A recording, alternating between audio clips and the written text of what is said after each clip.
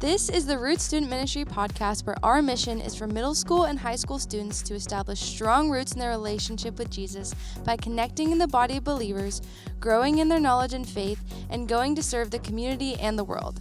If you would like more information about us, check out our website at icrossroads.org/roots, or you can find us on Instagram and TikTok at CSM Roots. From wherever you are listening, we hope you are encouraged by this message. Hi guys, my name is Keziah. I help lead the junior and senior girls. I want to start with a very important question. So, how many of you are going to hang out with your cousins at some point this Christmas? Yeah, let's give it up for all the cousins in the world. Love that group. I have a bestie cousin. She's my favorite. Ronalyn, if you're watching this, shout out to you. But there's nothing better than hanging out with them. Unless it's no fun at all. In that case, there's probably a lot of things better than hanging out with your cousins.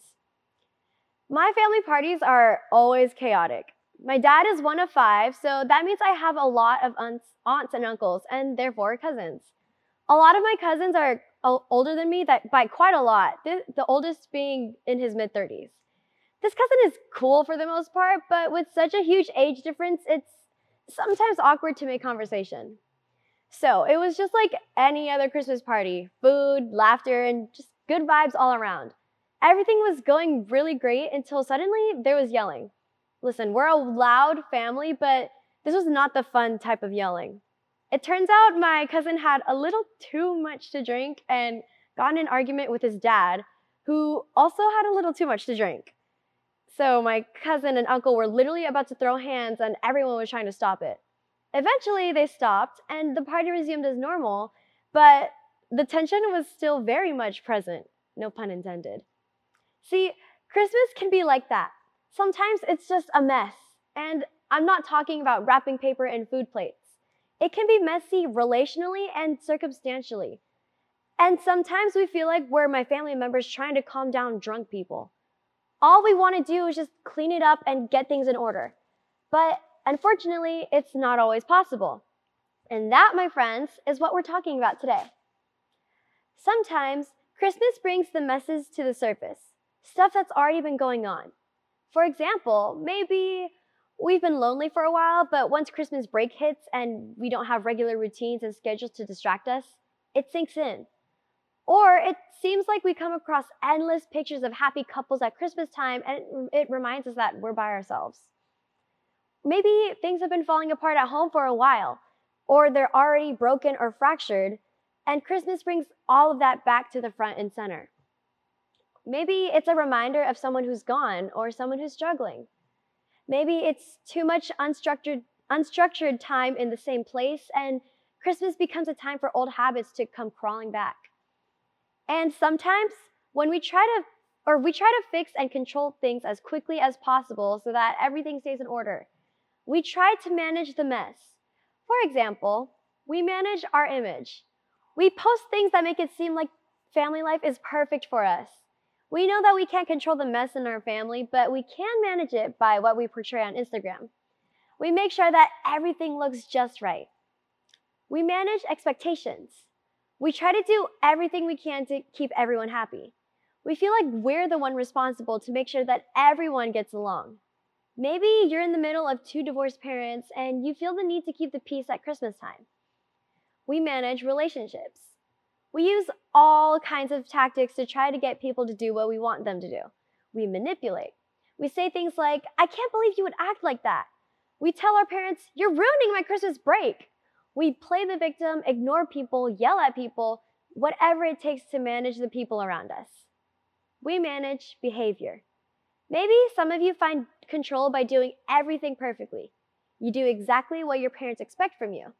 Maybe some of you are the opposite. You act out in negative ways in order to show the authority figures in your life that they're not in control of you. The list could go on and on. We all have our ways of managing the messes, especially during the holidays. The good news is that what we're going to talk about today is not only helpful in the areas where we try to manage the messes, it's helpful in all other areas of life too.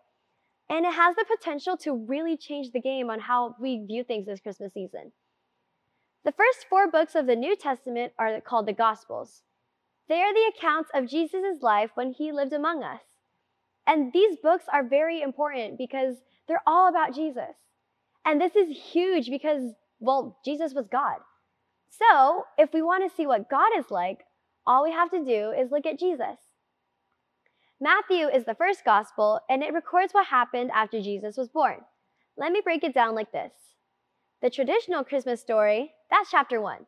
If there's a nativity scene at your grandma's house, that's what chapter 1 is all about. Jesus is born in a cave. Mary, Joseph, and some animals were all gathered around. This is what Christmas pageants are all about. Today, we're going to turn the page to chapter 2. In fact, literal chapter 2 of Matthew starts by saying this. Matthew chapter 2, verse 1. After Jesus was born in Bethlehem in Judea, during the time of King Herod. So, now we learn about the guy who's in charge when Jesus was born. King Herod, he's called Herod the Great. He crushed opposition. He was wealthy, smart, and strong. He did some brilliant things. But he was also in love with power. His fits of rage and jealousy led him to do all kinds of things. Verse 1 continues. Magi from the east came to Jerusalem and asked, "Where is the one who has been born king of the Jews? We saw his star when it rose and have come to worship him." So, some wise men come to town. Maybe you've also seen them in your grandma's nativity scene. They're definitely part of the Christmas story, but they're more chapter 2 than chapter 1. When they show up, they want to know where their Messiah is. The Messiah is the leader the Jewish people had been waiting for that would solve their problems and help them break free from the people that ruled over them. Jesus is that Messiah, and he came for all people. Stop and think about that for a second. Jesus, who is God in a human body, came to earth. Like, God came to earth and dealt with all the human things: bruises, stress, puberty, and pimples. In fact, after Jesus came to earth, lived, died, and came back to life, one of his earliest followers explained it all this way. Philippians 2, verse 5. In his very nature, he was God. Jesus was equal with God, but Jesus didn't take advantage of that fact. Instead, he made himself nothing. He made this by taking on the nature of a servant. He was made just like human beings. King Jesus came with humility in order to help us. As we go back to the Christmas story, that's who the Magi are looking for. They're asking, where's Jesus? The man who's going to save us and lead us. We want to worship him. Matthew continues. Matthew 2, verse 3. When King Herod heard this, he was disturbed. By this, Matthew means the news that another king had been born. Just like that, the current king is threatened. Herod was in charge, and now there was competition. There can't be two kings. The last thing Herod wanted to do was lose control. His control of the kingdom, his future, his wealth, and his power. So he panicked. Before we judge, let's all admit that in some ways we do that too. We try to manage the mess, and when we feel like we're losing control of what's going on around us, we don't like it. When we can't manage our image and people find out that our family isn't perfect, we hate it. When there's too much unknown, it feels out of your control, we feel anxious. When we can't manipulate people into doing what we want, we get angry. When we can't make everyone happy and be everywhere at once, we feel overwhelmed. We don't like our sense of control being messed with. Herod started slowly unraveling. He went to the wise men with a sneaky plan. Matthew 2, verse 8. He sent them to Bethlehem and said, "Go and search carefully for the child. As soon as you find him, report to me, so that I too may go and worship him." Herod had obviously no desire to worship Jesus. He would have immediately had Jesus killed. The wise men never came back to Herod and never sent him a report. They saw Jesus, celebrated him, then went a different way back to their hometown. When Herod realized that his little plan didn't work, he lost it. He did something so horrible, it made my stomach turn. He ordered for kids 2 and under who could possibly fit in Jesus' description to be killed. Was his plan successful? Of course not. Did his plan create a lot of pain and chaos? Absolutely. Now, I want to be really clear. I know Herod's example is extreme, but there is something in his story that we can't miss. Herod represents what happens when we try to be the Lord of our own lives. When you think about it, this story is really a tale of two kings. King Herod was concerned about losing his throne. He wanted to protect and maintain it. King Jesus arrived in a manger to invite everyone to a new and better kingdom. King Herod created a temporary, fear-based solution. King Jesus came to restore chaos for all of eternity. King Herod made things messier. King Jesus came to bring peace. King Herod felt threatened by Jesus. King Jesus felt no threat. I mean, he was like freshly 1 or 2 or baby. I don't even know.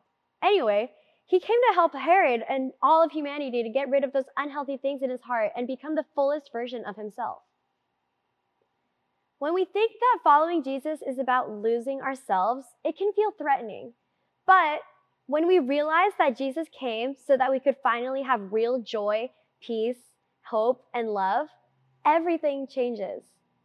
Herod obviously never realized this. He ended his life in a sad way.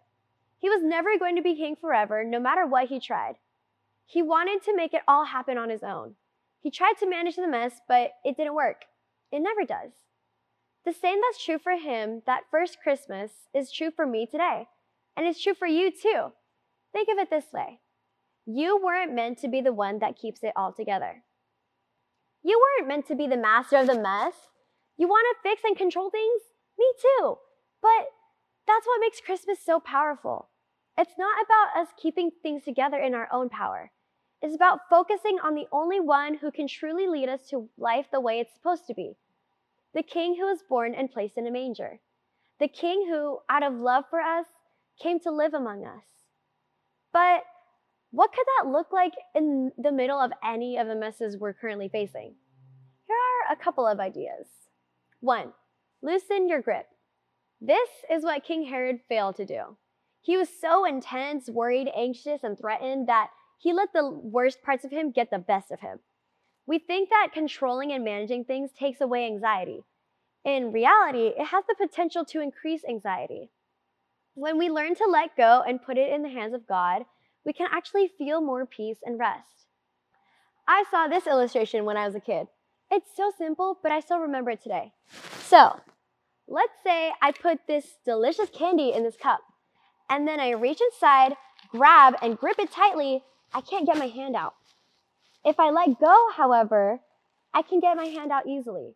And then I can just turn over the cup and pour the candy in my hand. Like I said, it's super simple. But sometimes the things that we think we'll get from control and order, things like peace and security, those actually show up through letting go. And it's such a less exhausting way to live. 2, trust the King who humbled himself.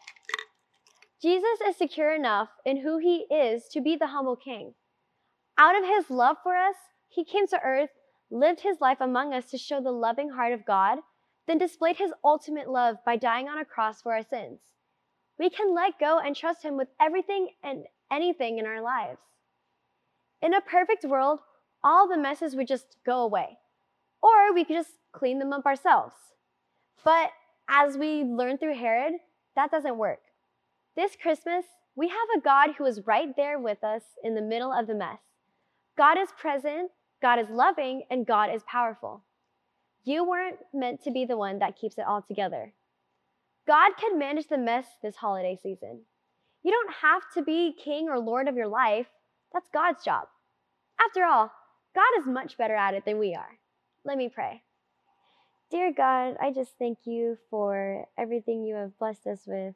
And I thank you for this season where we are able to not only spend time with family, but also remember that you sent Jesus to die for us. I pray that we can remember to just let go and let you be the one in control, as you always have been. We love you so much, and we just thank you for everything. In your name, I pray. Amen.